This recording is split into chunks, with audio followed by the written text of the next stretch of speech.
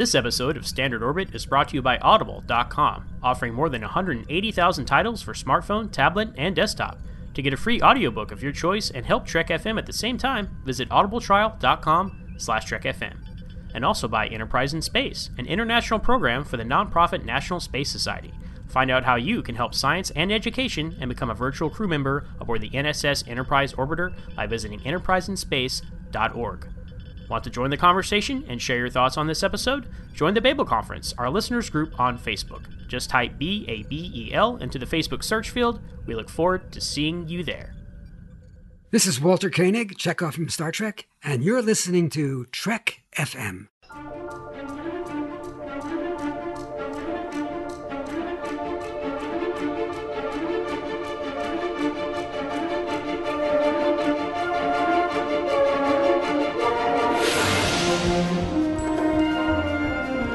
Risk is our business. It's like nothing we've dealt with before. By golly, Jim, I'm beginning to think I can cure a rainy day. I can't change the laws of physics.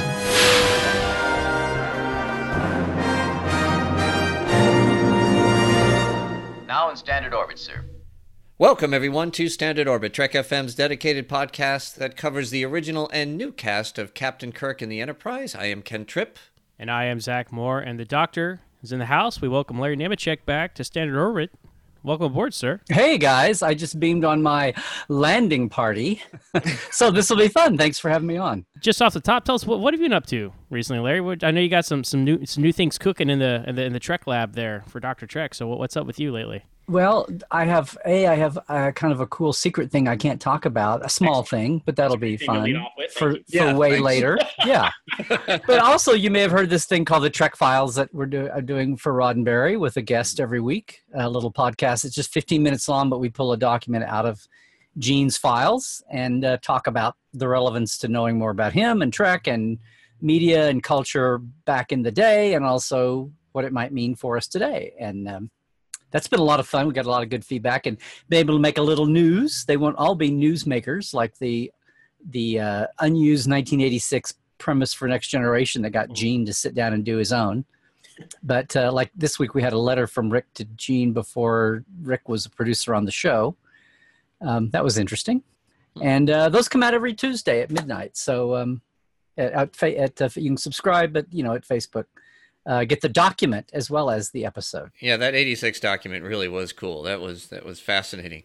And then the discussion that you had with Chris ongoing about it, but I really enjoyed that one. Documents is kind of an inspiration of our discussion today. So, turning back the clock here, we're going to talk about some things that might have changed a bit with canon and fanon over the years, starting with the Starfleet insignia, because as we understand it, there's a memo out there that says every ship was supposed to have the same insignia, like the arrowhead, the flying A has many terms, but if you guys know Star Trek, you know what we're talking about. But this never kind of translated to the screen. It's caused a lot of confusion over the years. So this has been a topic of conversation in recent days as we talk about continuity and canon and fan and all that stuff of the year. So kind of want to delve into your files here, Larry, and see what your take is on it. As usual, it doesn't have to be it will be about the topic, like you said, starting with the Bob Justman to Bill Tice memo. You start with that, but there's also like a bigger picture going on here. Like, let's just step back and look at this and maybe look at some of our ruts we're in, because that's always a good thing, I think. I was going back and just looking at the memo. First of all, man, were they formal back then. I mean, the whole format, the messages, and all that stuff. Remember what they're doing. They're talking into, at least Gene and I think Bob Justman, at least the two of them did. They're sitting in offices dictating into a dictaphone, and then their secretaries type these. They're not like doing an email, or something. I'm not an email technically, but I mean, they're not typing on a typewriter when they do this most of the time. Right. So they can sound verbose and formal. Well, yeah, and that's certainly how it comes on, and I, you can see that there's a little bit of humor that's mixed in with these things, which I like. But when you see sign the 18th day of December in the year of our Lord 1967, you're like, man, is this a document, or did somebody graduate college? I mean, no, that's if you and you guys, and I hope you guys did, I'm sure you guys did, and I hope a lot of your audience did. you really need to read The Making of Star Trek, the original book on Star Trek, before there was anything else you could do back in this. I mean, I didn't get to it till it was a 70s edition, and there's a lot of those memos that went around between Dorothy and Bob and Herb Solo and people and Gene. And Bob Justman had this killer, dry, grim humor, black humor, sardonic wit. So he's basically going like, this is like the hand of God. This is better than the tablets, Bill Tice, when he did that. I mean, Oh yeah, yeah. You can see it in there. It's just funny that they're actually taking the time to type all this, and we just think everything is abbreviated and goes fast today. But back to the original piece, right? So you've got Discovery going now. You've got your second prequel underway, and of course the emblem of Starfleet, has always been a kind of a question, and it seemed that the motion picture kind of it changed Klingons. Nobody looked back. It just changed. And as a reward and recognition of the mission of the Enterprise, they said going further, this was son of the scuttlebutt back then, that the Delta Shield now would be the emblem for all of the Federation, right? This is in recognition of their heroic trip. But now, obviously, the Delta Shield is I guess, has been retconned, whatever the right word is. I'm not up on these terms. That's correct. That's correct. Yeah, okay, thank you. To be the symbol of Starfleet from before and always has been and it ever shall be. Is that a good symbol? Hallelujah, hallelujah. That's to keep up with the Bob Justman theme. There you go. Yep. Well, this is actually something that started in, if you really want to delve back into in Star Trek 09 with the Kelvin. Everybody was wearing, everyone had a Delta Shield there. And there wasn't really much talk about it, because it was just such a short thing. But now Discovery, the logo of the show is the arrowhead. And it's not the Enterprise. So people are all up in arms about it. So people have been going through the files and finding out the true behind-the-scenes story. Well, so, let me just counter one thing there. You said nobody talked about it when the Kelvin was out. A lot of people talked about it when the Kelvin came out.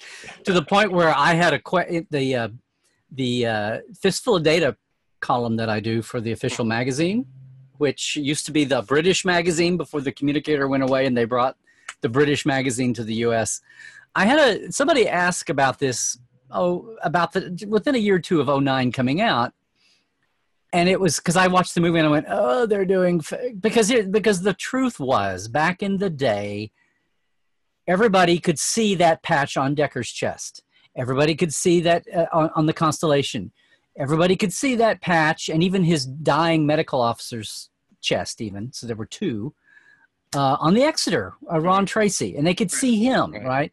Mm-hmm. And we all saw the admirals and commodores running around with a little starburst on their chests. And people got, and there was no main dictum anywhere that people pointed. This memo that just came to light, literally just came to light, because early fandom, and for years that was just the thing. The thing was that every ship had a patch, and that was cool. And occasionally you would have some, and we didn't have frame grabs, so you didn't have tape. You were watching on your reruns. Now eventually we did have tape, so it was easier to access that. Or like Doug Drexler and Anthony Fredrickson and Jeff Mandel and the New York fan mafia that was doing the giant poster book would preserve some things and point this stuff out occasionally and say, wait a minute, all the guys in the Starbase bar in Court Martial are wearing Enterprise patches. But the things in your face, the people on different bases had different, the dying, was it not Barstow, Travers, whoever it is in Arena. Yeah, like you Outpost barely guys. Yeah, the Outpost guys. And on Balance of Terror too. Right? Mm-hmm. But the general gist and everybody's head canon, because there was no other canon then, was different ships. And then when the motion picture came along, believe me, I've gone back and tried to find this in print. I've gone back through the making of Star Trek motion picture. I've tried to find a couple of little PR bulletins they put out. I cannot find anybody in print saying, we're going to the standard Enterprise Delta to honor the Enterprise as being the first ship of the Constellation, the 5-year mission ships to come back relatively intact with its crew and ship intact. Because we all didn't like mass dream that. I mean, I didn't suggest that as the way Star Trek Continues ends up. Vic and everybody involved in the headcanon before I got into that. So it wasn't like we all mass dreamed that. That was out there. But that was the thing going forward. And even in motion picture, the Epsilon 9 guys had their own patch. So, you can parse it then, right? So, yeah, all these years later, everything is going forward, moving forward. It's a non-issue until, say, Enterprise, and they're totally away from doing any kind of patchwork. But then right at the end, Jeff Mandel, who I just mentioned, who's a big fanboy working on the department, put the Delta on the Friendship 1. And there were a couple of other times. And as they would do early Starfleet, Mike Okuda would tilt the Delta sideways and kind of do a takeoff of the NASA, the NASA emblem sideways. And you're like, oh, everybody's like, oh, look, it's evolution. Oh, they're retconning this in so well. That's so cool. But then Jeff came out and just had the outright Delta turned sideways on his Friendship. And there was one other time, I can't remember. I'm sorry, Voyager. Did I say Enterprise? I was going to say Voyager had the Friendship 1. Yeah, Voyager. So, but people are like going, okay, Voyager, you're just going out the door. Okay, bye-bye. Don't the screen door hit you on the way out. We're getting an Enterprise now. It was like right at the end of the series, and people were like, racing out the door. And then Enterprise gets off the way it's going. So, and then has the throwback shows and evolving Earth, Starfleet, and Sideways. So we kind of are still going along with that. And then and along the way, fandom, in 2 or 3 different versions, is coming up with some of even before the fan films were doing it, like Farragut. Mm-hmm. Back in the day, the 80s guides that fans would do and things that weren't licensed. People were coming up with ship patches for all the other, even the idea, and if we get into this, even the idea of how many other Constitution class ships there were and who they were and their numbers and all that was even kind of a floaty thing. Right, because there was a court martial, right? There's a chart on a wall, and there's not ship names, but there's ship registry numbers, right? So all the fans are like, oh, which ship goes with their registry number and all that stuff, and they just added them all up over the years. Let's circle back around to that, but yeah. Yeah, Kirk does say there were 12.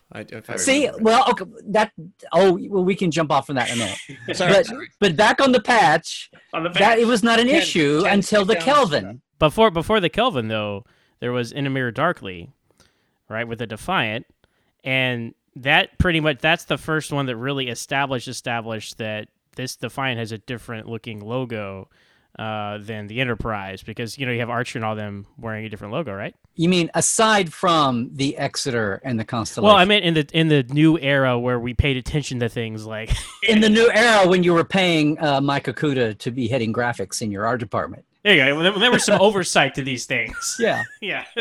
But see, the thing, I don't think now. Oh, you guys test me. I think the whole point of that was I think people have gone back and done tiny micro HD clips to find them. But I think in the general, we're watching on a VHS faded out tape in the 70s and 80s and 90s.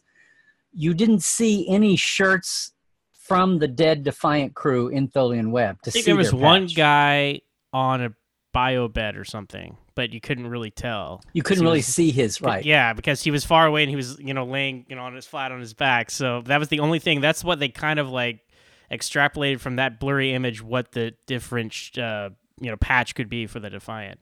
By the way, and this came up with Continues when we did the Defiant on a show, the bio beds, which weren't called bio beds back in the day, kids. That's a next gen term. But we do it anyway. It's a nice retconny thing to say the sick bay beds is kind of like, Right. The beds in the Defiant in Tholian Web had gray sheets. They didn't have the red, gold flecked. Oh, it's a sensor web on the cushion bed, which is kind of wacky. They were trying to show different ships. So, right. But anyway, yeah. So when Enterprise did In a Mirror Darkly, and it's the same ship from Tholian Web, the attitude, the mindset then is, hey guys, we have some budget. Let's go in and give a canon version of the Defiance patch. Yes, let's do that. And that had I think they kind of took one of the fanish ones that was floating around out there. Maybe I could be wrong. But the bottom line is they thought they were doing some official retconning that needed to be done. It's one of those things where like the casual fan doesn't realize that there are different patches because they might not have seen every episode. There's only been like 2 or 3. And so when you bring that up, you think you're being like the really super fan. Well, did you know that every ship had its own patch, and then so they think they're, like you said, they think they're doing it right. And you're like, hey, we're setting it in stone now, guys. For the record, every ship has its own patch. Moving on, moving forward. Now we got 4, only 8 or 9 or 10 more to go or something. Exactly. Yeah. But then the Kelvin is out in 2009, and we're all kind of going, because I know for a fact, without knowing for a fact, but I know for a fact with the mix of people involved there, somebody along the way said, they pointed it out, that shouldn't be like and the powers that be with a new group starting up after a long, said, well, that's real cool for the nerd people, but for the most of our audience, we want to get across that this is Starfleet, and if we don't have the insignia, the arrowhead, the delta on there, people are going to be confused. And a lot of that's going on, good or bad. That's just human nature and the reality of production and especially a startup after a desert, right? It's the brand recognition is more important than the in-universe continuity in that respect. Right. Yeah, I mean, you see with Star Wars all the time, like everything has to look exactly the way it did before, or people won't understand. It's like they don't give audiences enough credit, I think. But I get the business sense of it, yes. And then even in Discovery, it's like there have to be 19 deltas on everything, or else we might forget that it's Starfleet related. Or even in the Kelvin timeline, everything has to have like a pattern on it, like the communicator has a delta on it, the uniforms. Like, okay, guys, that's I do like in Beyond where they kind of drifted away from like the sequence of the delta shield in the shirt. Like that's a little overkill if you ask me. But yeah, so here's the thing. So somebody about a year or so after 09 came out asked about that in my column. I got an email question and said, what was the Kelvin? Was the Enterprise? I thought it was supposed to be blah. And that sounds just like me. That's my speeded up fan voice. That's my email fan voice as opposed to my letter fan voice, which is in the Kelvin. Shouldn't they have had a different patch because it was before the motion picture? We all have our nerd voices, so that was my token nerd. Yeah, it's a very California nerd voice. Anyway. That was my Okie voice back in the day, but maybe I've dudified it a little bit. A little bit, yeah. And I say this all lovingly, very lovingly. Yeah, of course. I have my, We're all the same. We're here talking about patches on shirts. I mean, who are we to...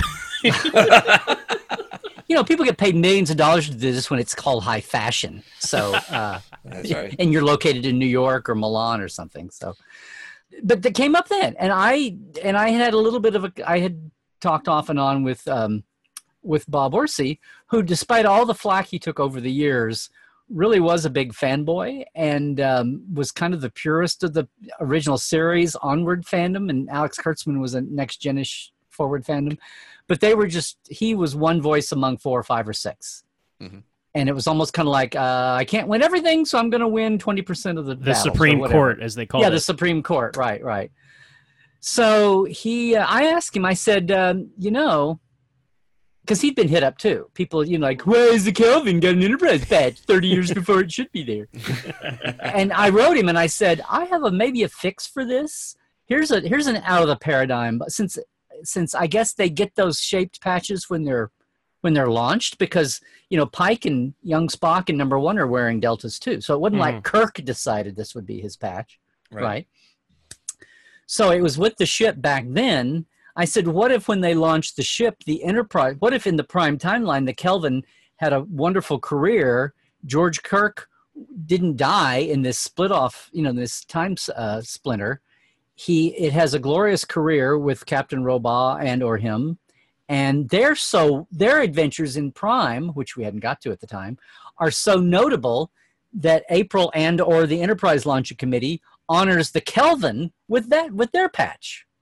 That's ingenious. The Enterprise Delta was originally the Kelvin, and now we just solidified the Kelvin's place in history and why the Narada incursion was such an amazing change in history, right? And why George Kirk Kirk was born on a ship and not an hour like he should have been. So anyway, so that was like and then you get to the Franklin and beyond, and there's an Arrowhead, and, and it's like, well, and because and he wasn't involved with that one, and it's like, well, that's all out the window now. But so as far as the badge goes, the point of that memo was, and John Cooley's story on Star.com was try to like retcon that memo into everything and say, I mean, the problem here is he came up with a plausible theory to say, no, we don't need all these wacky doodle. The Enterprise took its patch from the Kelvin and, all this. There were no other ship patches. pay no attention to those to those ideas you've had since 1972. Pay no attention to all that. Since the days of film clip trading, there's no need for all that. And here's all the reasons why. I don't know, the Canon police are coming to get you. Larry, do you hear that? Yeah. Oh, there, I just did a cue thing. Stopped it all in its tracks.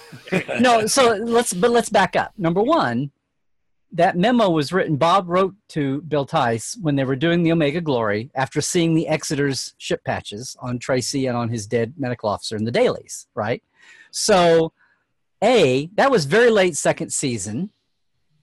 B, fans knew. We were talking about the Defiant. You barely maybe see the one guy's chest but they very carefully turned everybody over. The part of this also was, we talk about fan and a headcanon, but a lot of it was like, no, we know what they were doing. Third season, they're cutting budgets all the time. Fred Freiberger's running things. Bob was still there and Dorothy, but they were especially Bob was about to say, I can't take this anymore and get out of here. Cause Gene was gone. So nobody was caring. All the dead bodies are turned where you can't see the patch. Like, we don't have enough money to do new patches, so just turn everybody where we never see their patch. So it was almost like by the fact that you didn't see the patches was an acknowledgement that they wanted to have different ones but couldn't afford to show you. I mean, the second or third time I was watching it, in daily reruns, so like after a year and a half or whatever, I'm going, oh, I want to see what the Defiance patch was. Wait a minute, they never show us the Defiance patch. And by then I'd read the make. I'm like, they didn't have enough money to make new ones. And that's why, why else is there no body in this whole freaking sequence of a corpse that's turned over to see their stomach, to see their chest? This is crazy. So that was part of it. It reinforced the idea that there was we just didn't see it. Right. So that added to it too. So this whole thing about the memo from Omega Glory, then why? So why did Tholian Web happen the way it did and their backs were turned? Well, there's two or three things here. Bob Justman, it was late in the season. He wrote this memo. Bill Tice was like a lot of costumers I know, where they kind of do their own thing, and sometimes they're maybe a little grumpy doing it their own way because they think they're the most overburdened of all the design. Everybody on a production team has their deadlines and crazy times and all that. But it just seems like, and I'm broad brushing here, I love them all, but a lot of the theater and live action designers that I've met, especially the men, all seem to be, they're in such a hurry all the time. They're so stressed all the time. And either Bill Tice didn't, of course he's not around for us to ask him, didn't see this memo really, or he kind of got it and went, and fine, whatever.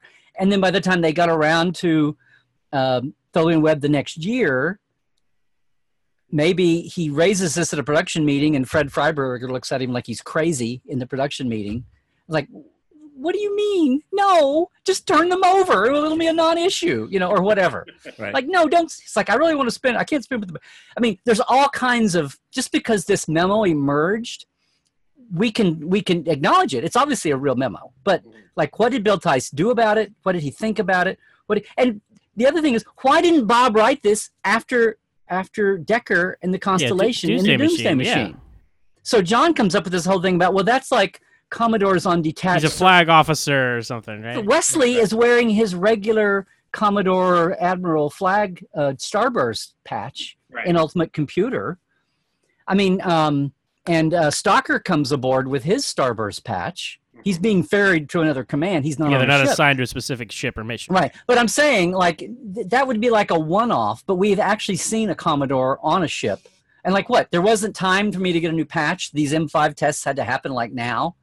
Right. It's we don't have whatever the original series, have the computer make me say replicators, but, have computer stores, whatever they say when they were being done. I had, until I'd read the article on StarTrek.com, I haven't even realized that we meet all those guys in court martial in the officers' lounge who are wearing the Delta Shield, and they're clearly not from the Enterprise. So that I'm like, oh wow, well, that kind of blows up the whole theory from mid-season 1. But see, that's a look. So then you go to, okay, here's real world, guys. That's the case for we have to come up with the cute, or maybe I will. We have to come up with the cute retcon explanation, because obviously, if you're doing Decker, if you're doing a couple of guys from the Exeter, and you've got hero uniforms like lead talking people, then spend the money and put it on their chest. If you've got 8 or 10 or 15 extras in a bar, you're not going to spend money on 12 or 15 patches in the bar. So just kind of try to have everybody with their back to the camera, and put a few of the starbursts on them, and then cross your arms in front of your chest. Yeah, cross your arms. So the fact that there were so many in the scene, rather than like reinforcing it, to me, it always reinforced it the other way. Like, oh, we're going to do it when we have people full.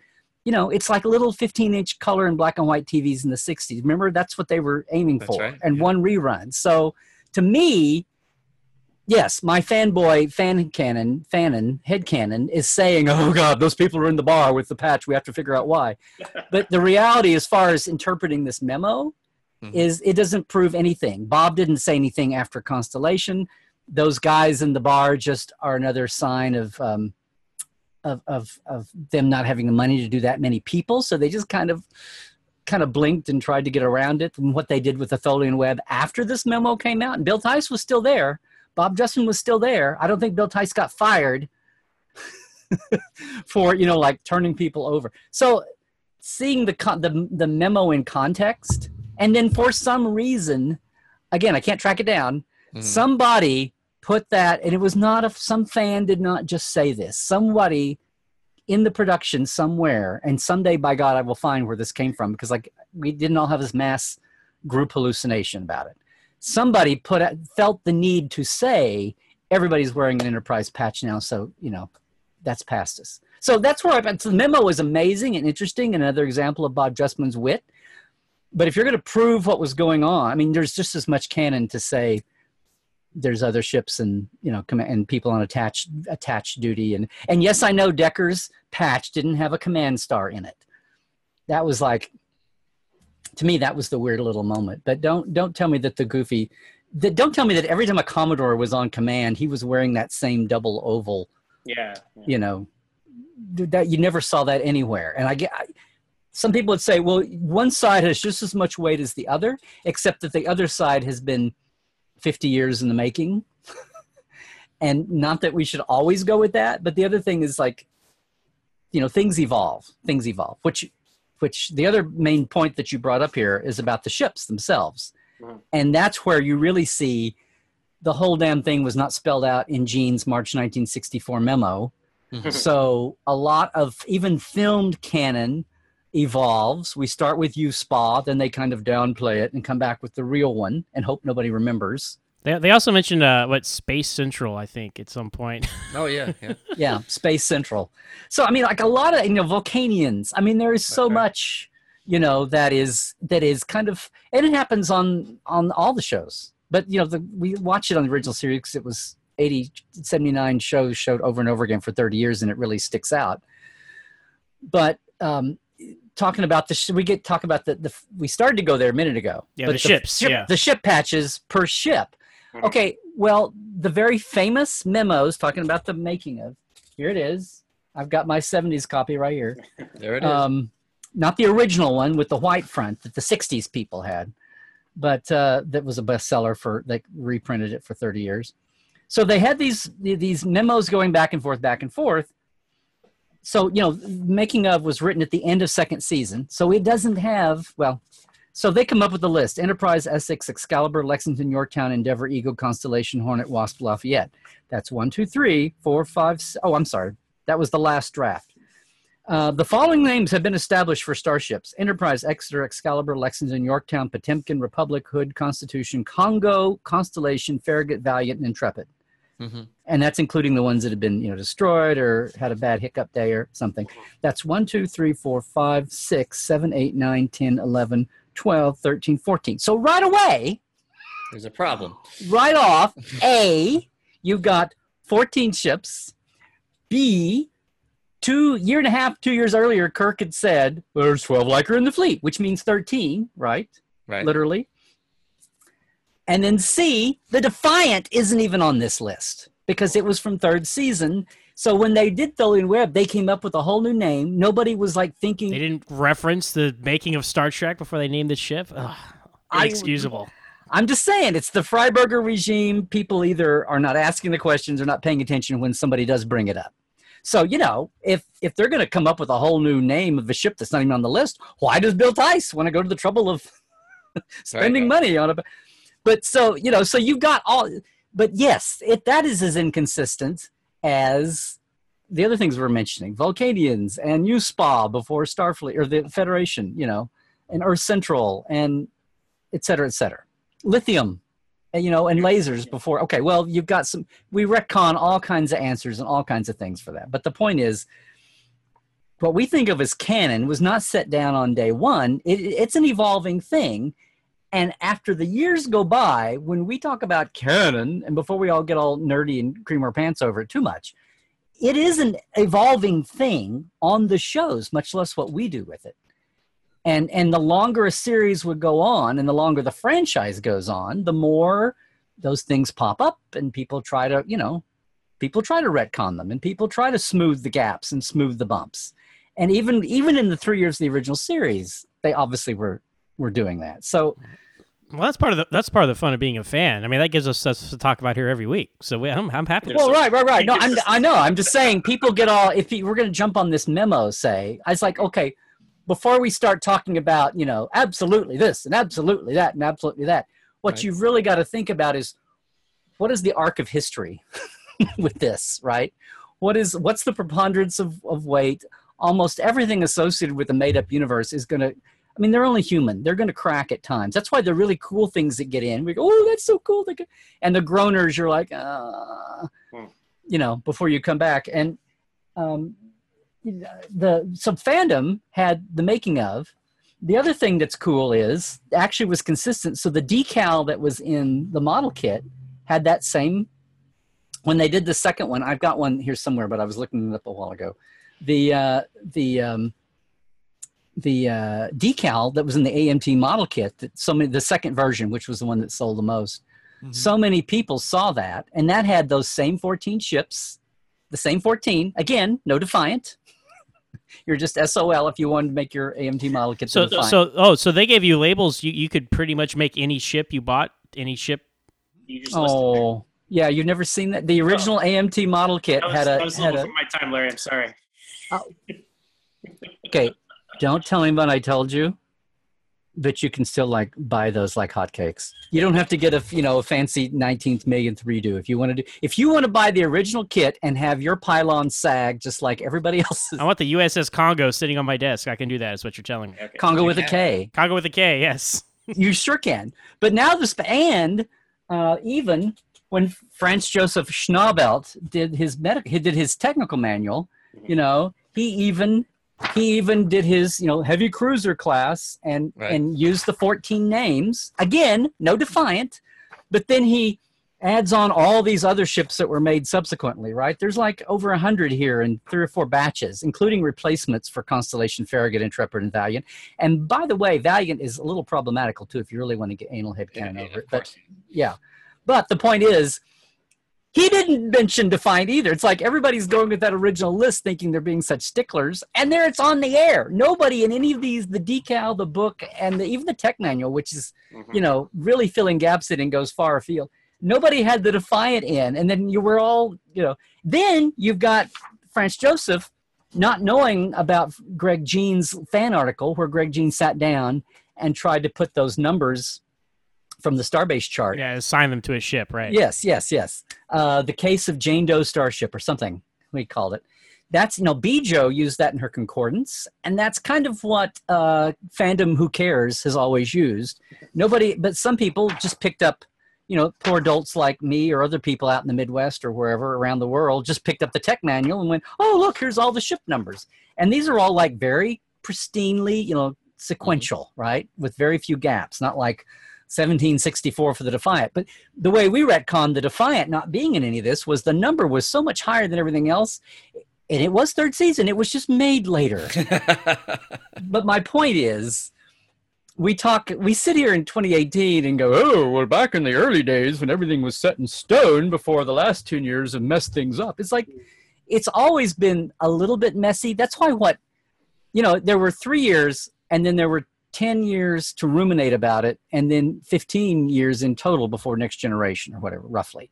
Mm-hmm. And, David Giro wrote his books, and I pointed this out when I did The Companion about after 15 years, you can point at things and go, geez, guys, the captain really shouldn't lead every, in the Navy, the captain doesn't get off the boat every time they go to a dock and go lead the diplomatic, the dangerous mission, and God, would you really use a transporter if we had that many problems with it? And no, let's fix the transporter and create a holodeck. Okay. But it's like all those tropes and memes were things they wanted to fix. Of course, you could never, every new show brings its own crop of things that, go become a stereotypical, plot hole or whatever.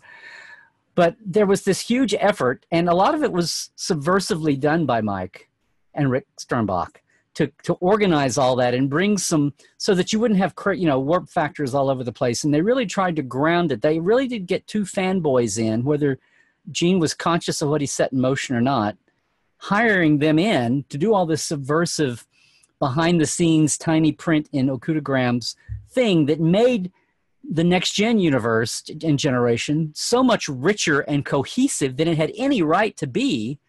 Because, I got to look at the carousel of writers, right? The first, right. Chaos on the Bridge. We've almost got, and then Mike was there through Voyager DS9, and we almost got spoiled. That's so much more level of detail and continuity than anybody has a right to expect coming along. So we've been a little spoiled, and then you have 12 years off, and through Enterprise, and then you've got 12 years off, and the whole company is reassembled for the JJ movies. And there was kind of a meme about, if you've worked on this before, it's going to be fresh and new, and we're not going to drag this down with all the tired old people from the last, iteration of people. And then even with Discovery, then you have a lot of folks hired in. Oh no, we'd like to have some connection to the past. But no matter what the attitude is, it's really hard. That's why even movies by the same people every 2 years, you have goofy things crop up. And people, we can do a transporter better this time. Why? Right. We can do a uniform better this time. It's like, why did they upgrade the Next Gen transporter? It's fine. Voyager and all them shit just kept the same Next Gen transporter. So silly. But everybody needs their own shuttlecraft. Everybody needs their own their own Type 2 phaser, right? Merchandising. That's where the real money is made. I did want to ask you guys, both of you guys, this though. Do you guys like different patches on the ships or not? Like, if you had a choice, do you like all the ships having different patches or not? Well, I'll just say real quick, I don't know how I fight all these decades of sentimentality about having different. This is not about anybody's fan film or anything. This is just about, that's always the way it was. And when the first movie came out, somebody made a nod to that, and it was very cool, and it made the Enterprise even more esteemed than it already was. That's right. And I just, if, there were a lot of things there, if not, then it becomes the memo that was very real, but just got ignored in the big flow of getting the damn show done. Mm-hmm. In the Navy today, each ship does have its own patch, right? It has its own logo, so to speak, but it's never really on the uniform. It's something you would wear on your flight jacket, flight suit, maybe on a hat that you would wear, but your normal day-to-day uniform usually does not have that patch on it. Yes, occasionally. So that's right. So that's the idea. So yeah, so you have a little pride in your unit, little pride in your ship, that type of stuff. But your uniform, when you're in your dress uniform or your working uniform, it's always the same. And to me, it's funny. Just that what came to my mind is, you talk about purists, and it's hard to be a purist if there's no purity, and there isn't any. There isn't any. So things evolve, things change, and to me, it's fascinating. Just this whole thing, trying to tie it all together, because it's not easy to do, and there's a lot of energy put into it, and yeah. Yes. No, more of this one issue. There's certain things that I know purists look like, the aesthetics and things like that. I get that. People get wrapped around the axle, that you look at Discovery and the ships don't look anything like they did in TOS and things along those lines. And it's just radically different. The uniforms, that type of stuff. That's where purists, I think, get upset, the most. Or in the JJ movies, people really got upset with how radically things changed. The uniforms look similar, but the ship didn't look anything close, or the scale is radically different. So I understand why there's a lot of folks out there that say, well, why couldn't it be, even in Discovery, why are these ships as big as the Next Generation Enterprise? Because they are. There's a lot of things that are getting tweaked and changed. But no, I was only really speaking in terms of the patches and stuff, and keeping it within this conversation, because I do understand where certain people come from. I'm just not one of those folks. I'm excited to see the new reinterpretation of things. I think if things keeps fresh. I appreciate the old. I appreciate the new. I'm pretty easy. But there's a lot of people I know, and I do understand why they get, well, wait a minute, this is not the way it's supposed to be, because for 30 years you've got like Jeff out there, Mr. Atoz, putting Trekopedia, who has meticulously put every piece of history and somehow came away with, nope, it's an unbreakable bond between one event to the other, and everything's explainable, and he finds a way. And it's an incredible talent to put that all together, and a lot of energy, and people love it. Well, I mean, that's basically what, some of them are just info questions, but that's basically what my column in the original magazine, in the British magazine that's now the official magazine, has been about. I used to call that gap filling. Well, if there was an absence of information about something, creating something that fit, and then if you had, a canon collision or something, about smoothing over the bumps and the hiccups, like writing to Bob Orsi about the Kelvin badge. And well, here's one way out of that, and not that anybody would ever pick up on it, but at least it's just something to have there. And because what happens, this is the times we live in now. About politics and culture, much less Star Trek. Everything is like, people feel like they're forced to choose all the time. And I'm very big on, hey guys, it's kind of like the old Saturday Night Live commercial. It's a dessert topping. It's a floor wax. Hey, you kids, it's both. It's like, why can't we have both? That's right. A lot of these choices, I think we get our, but that's from day one. It's like, ooh, there's a wrong fact here. Well, let's just find a way to make it fit, And sometimes that's a little bit of a what am I trying to say? Contortion, but at least you do, because sometimes if you want a perfect, like as the years go by and different hands have indeed been on, not even so much about the writing, but the physical look. My God, when we got to the 80s movies and everything was so militaristic and brassy, it seemed like totally opposite what Gene had wanted with the uniforms, But it's like, okay, get over it eventually. But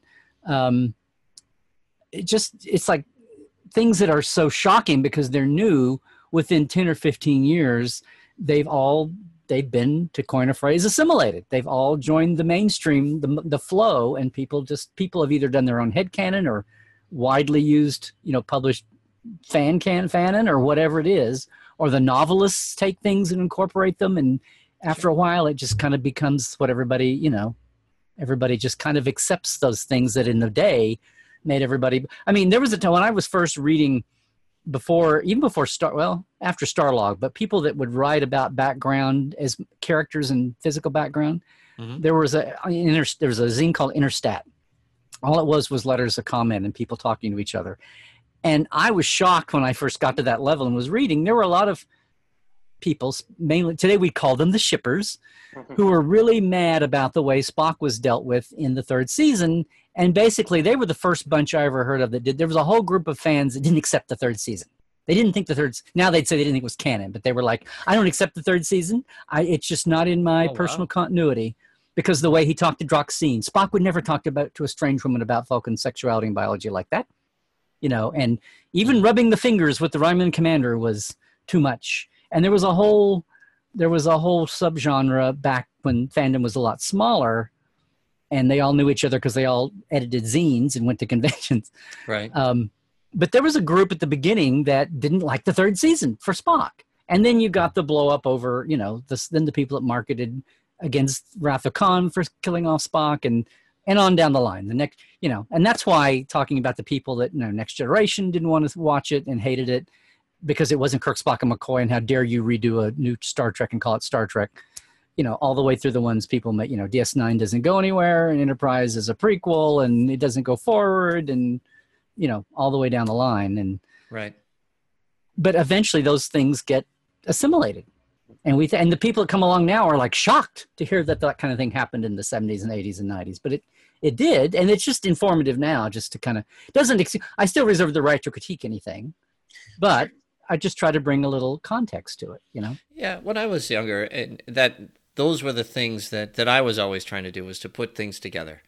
And that's why I love columns and things. When people could make it all work, it became more real, right? Because there was a reason for things. And of course, that drive for that utopian society, we wanted it to be more real. Could this possibly happen? Could this be something that could make sense? So its history has to make sense.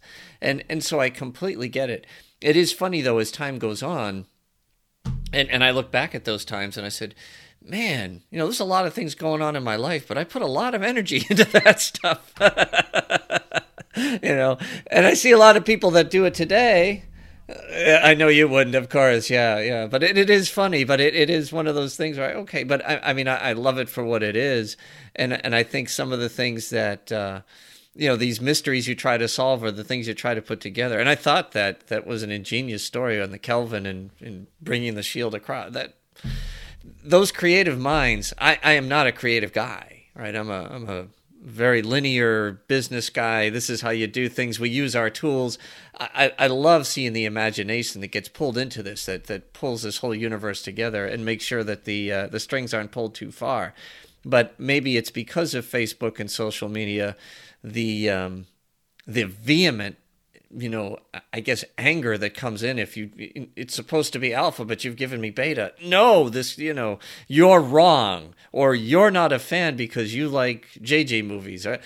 It's like, wow, I can't, it's almost like if you want to start playing and trying to pull these things together, it could almost get dangerous. Just as you were mentioning back then with, nope, season 3 Spock doesn't exist. That's wild to me. That was a mid-late 70s thing, but I didn't know about it until I was reading these letters from around like the closest thing to what now you would have every day blaring at you from Facebook or Twitter or something. But stepping back even further, Star Trek, we think about all the media, sci-fi, pop culture, Comic-Con culture, superheroes. I mean, comics were big, but comic nerds were like little guys that stayed in basements and went through dusty boxes.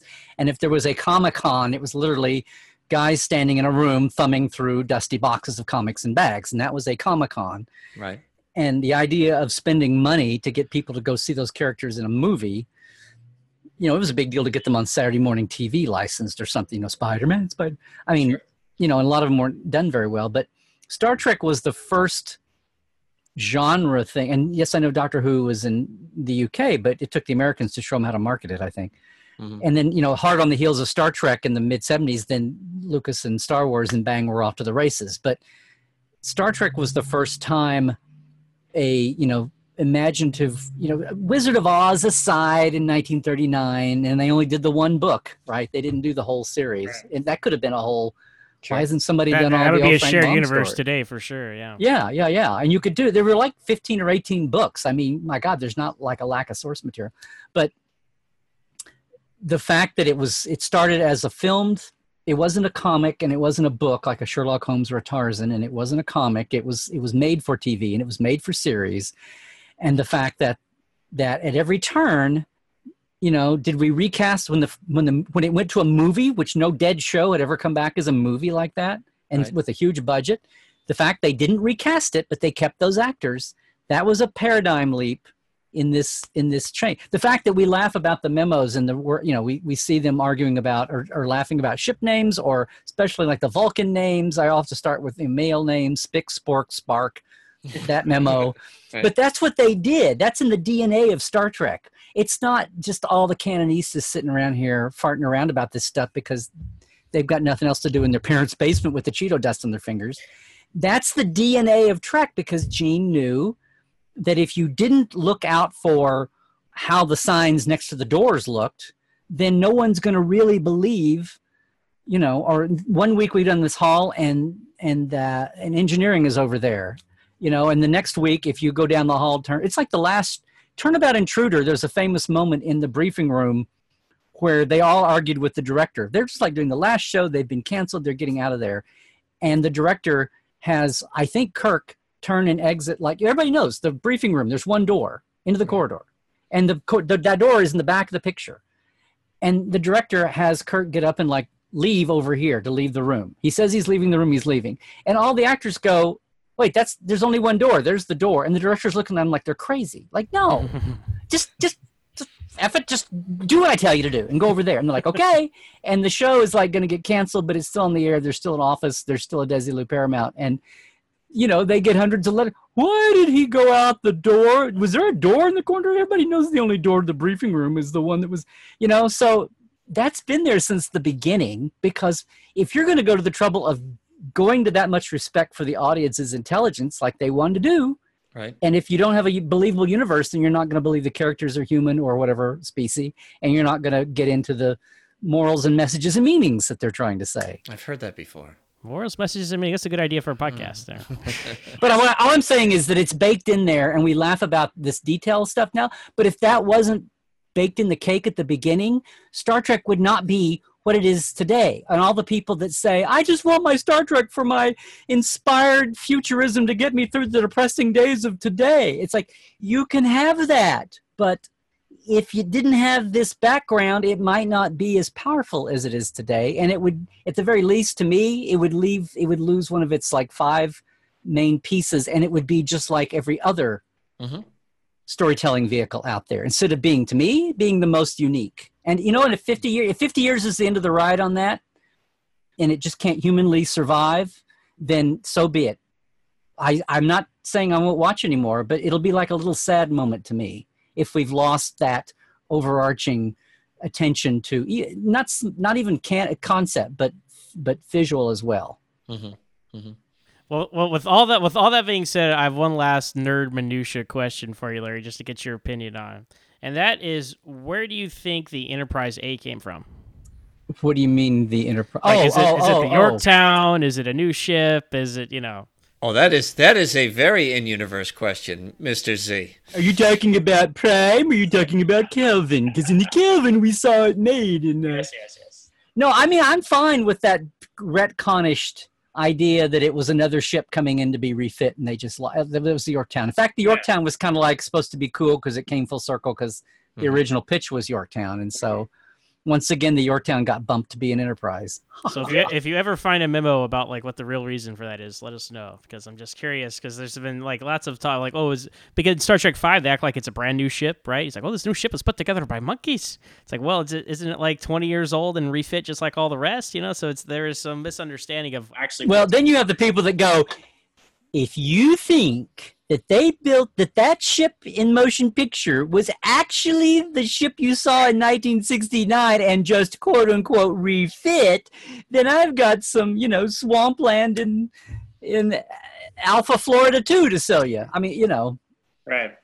But yeah, so I believe that, and I believe that another old Connie came in. Well, yeah. Well, why didn't we see, and why didn't we see any more Constitution refits across Star Trek? They're always looking for models, right? But the thing about we can't confuse the audience. Right. Okay. The other producer meme is, if we have a hero ship that's big at the time, don't have any, even though we talk about what class ship it is, because we're so damn cool, we have that figured out. Don't ever show it don't ever show another class ship of the same class in another situation, because that will confuse people. Right, because I know in the battle, the Stargazer was going to be a Constitution, but they changed it to Constellation, which actually I'm glad, because we got another cool starship design. I love the Constellation. Yeah, that's the other thing I came up with. Texture, not trivia. It's like, it wasn't a trivia fail. It was just more, take this. You saw, it was like Savick was supposed to be half Romulan. Mm-hmm. They dropped that somewhere along the way, but the novelization got out with it as that. So everybody that read the novelization back in the day just kind of went, yeah, she's half Romulan. So like 2/3 of the audience was upset that she was crying at Spock's funeral because she's supposed to be Vulcan. And a third were like, oh, she's like, that's the Romulan part of her coming out.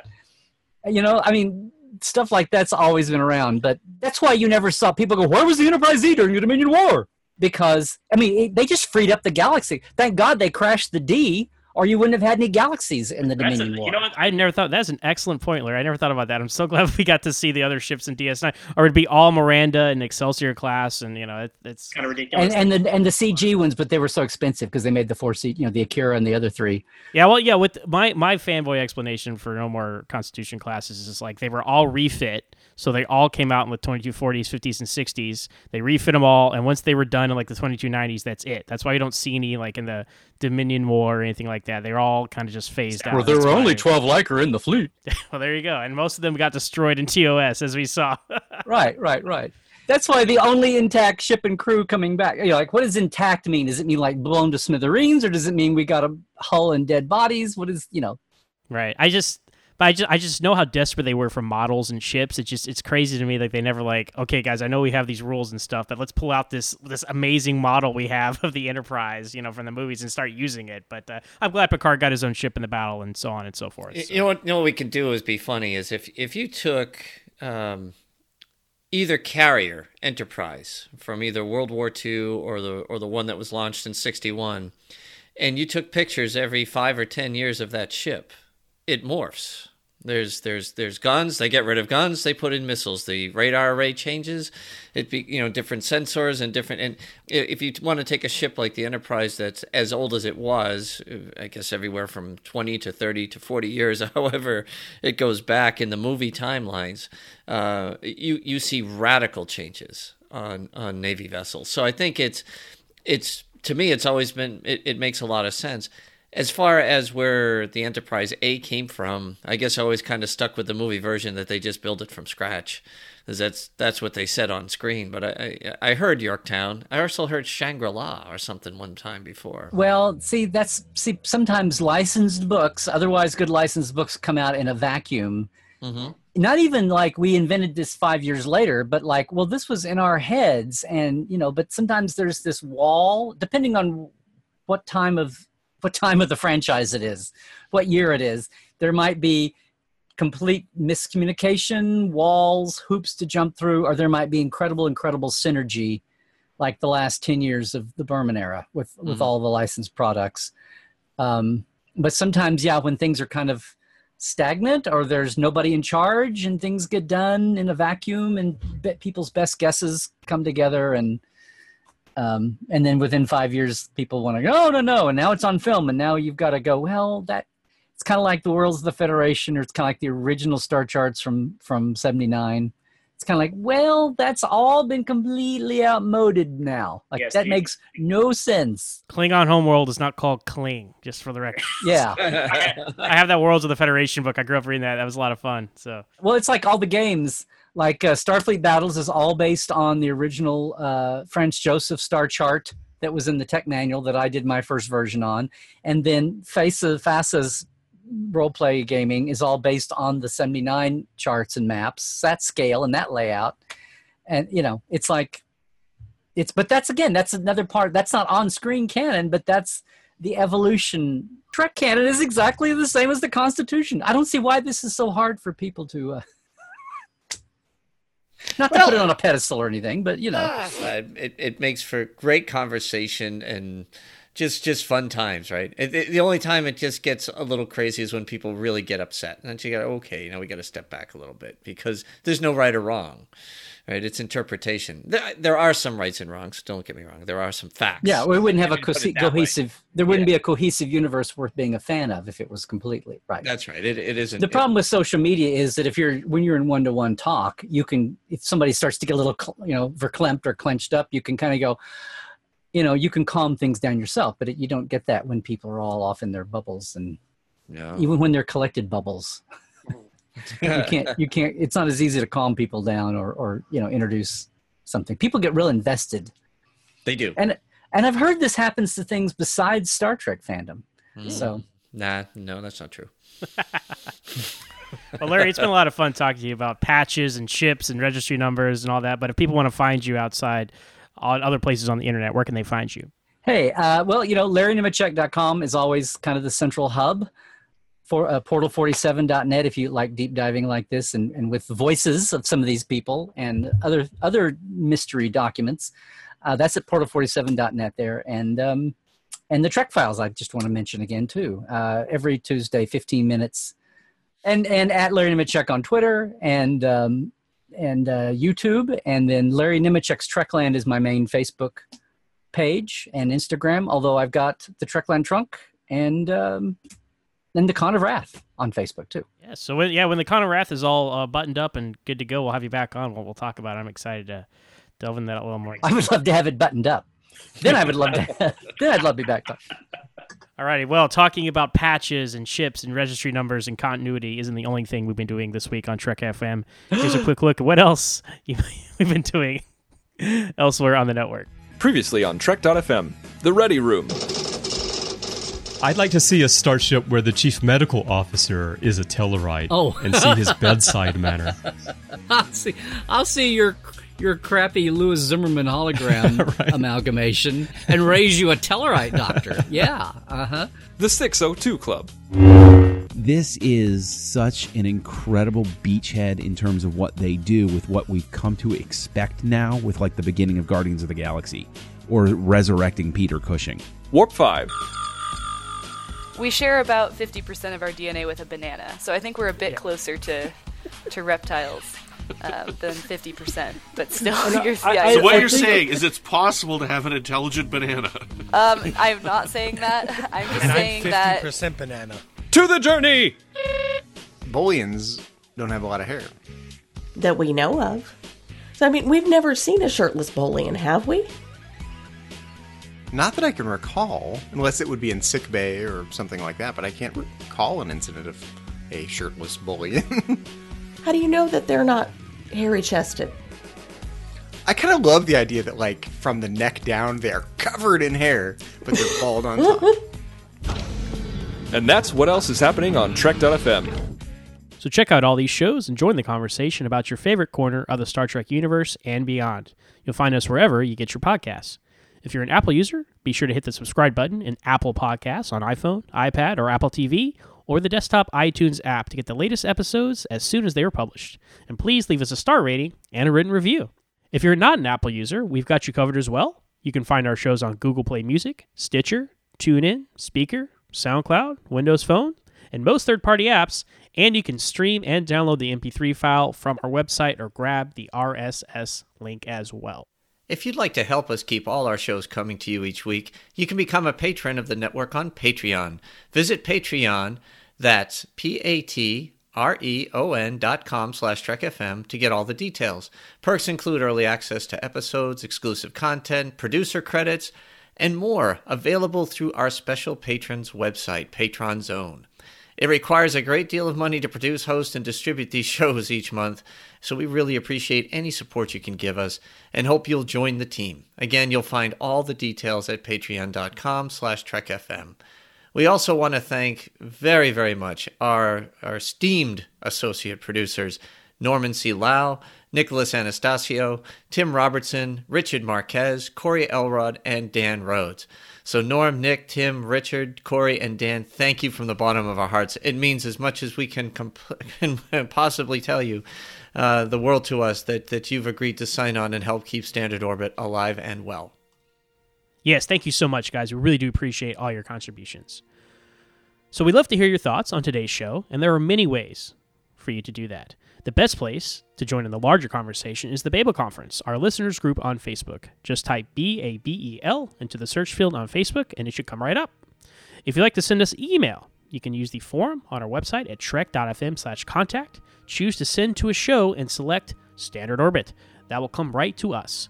You can also find the network on Twitter at TrekFM and on Facebook at facebook.com/TrekFM. As for us personally, you can find me on Twitter at MoronZach, that's MOOREONZACH, and I'm also the host of my own show called Always Hold On to Smallville, where we talk about each and every episode of that young Superman show. You can find us on Twitter at AlwaysSmallville with one S. What about you, Ken? Well, you can find me on Twitter as well at Boston SCPO, stands for at Boston Senior Chief Petty Officer. And I'm also on the Babel Conference whenever I can be, engaging and trying to add, a lot of good provocative suggestions to our other shows. But anyway, we look forward to seeing you on the Babel Conference and responding back and forth on this show as well. All right, well, that's going to do it for us this week. But stay tuned next time for another edition of Standard Orbit.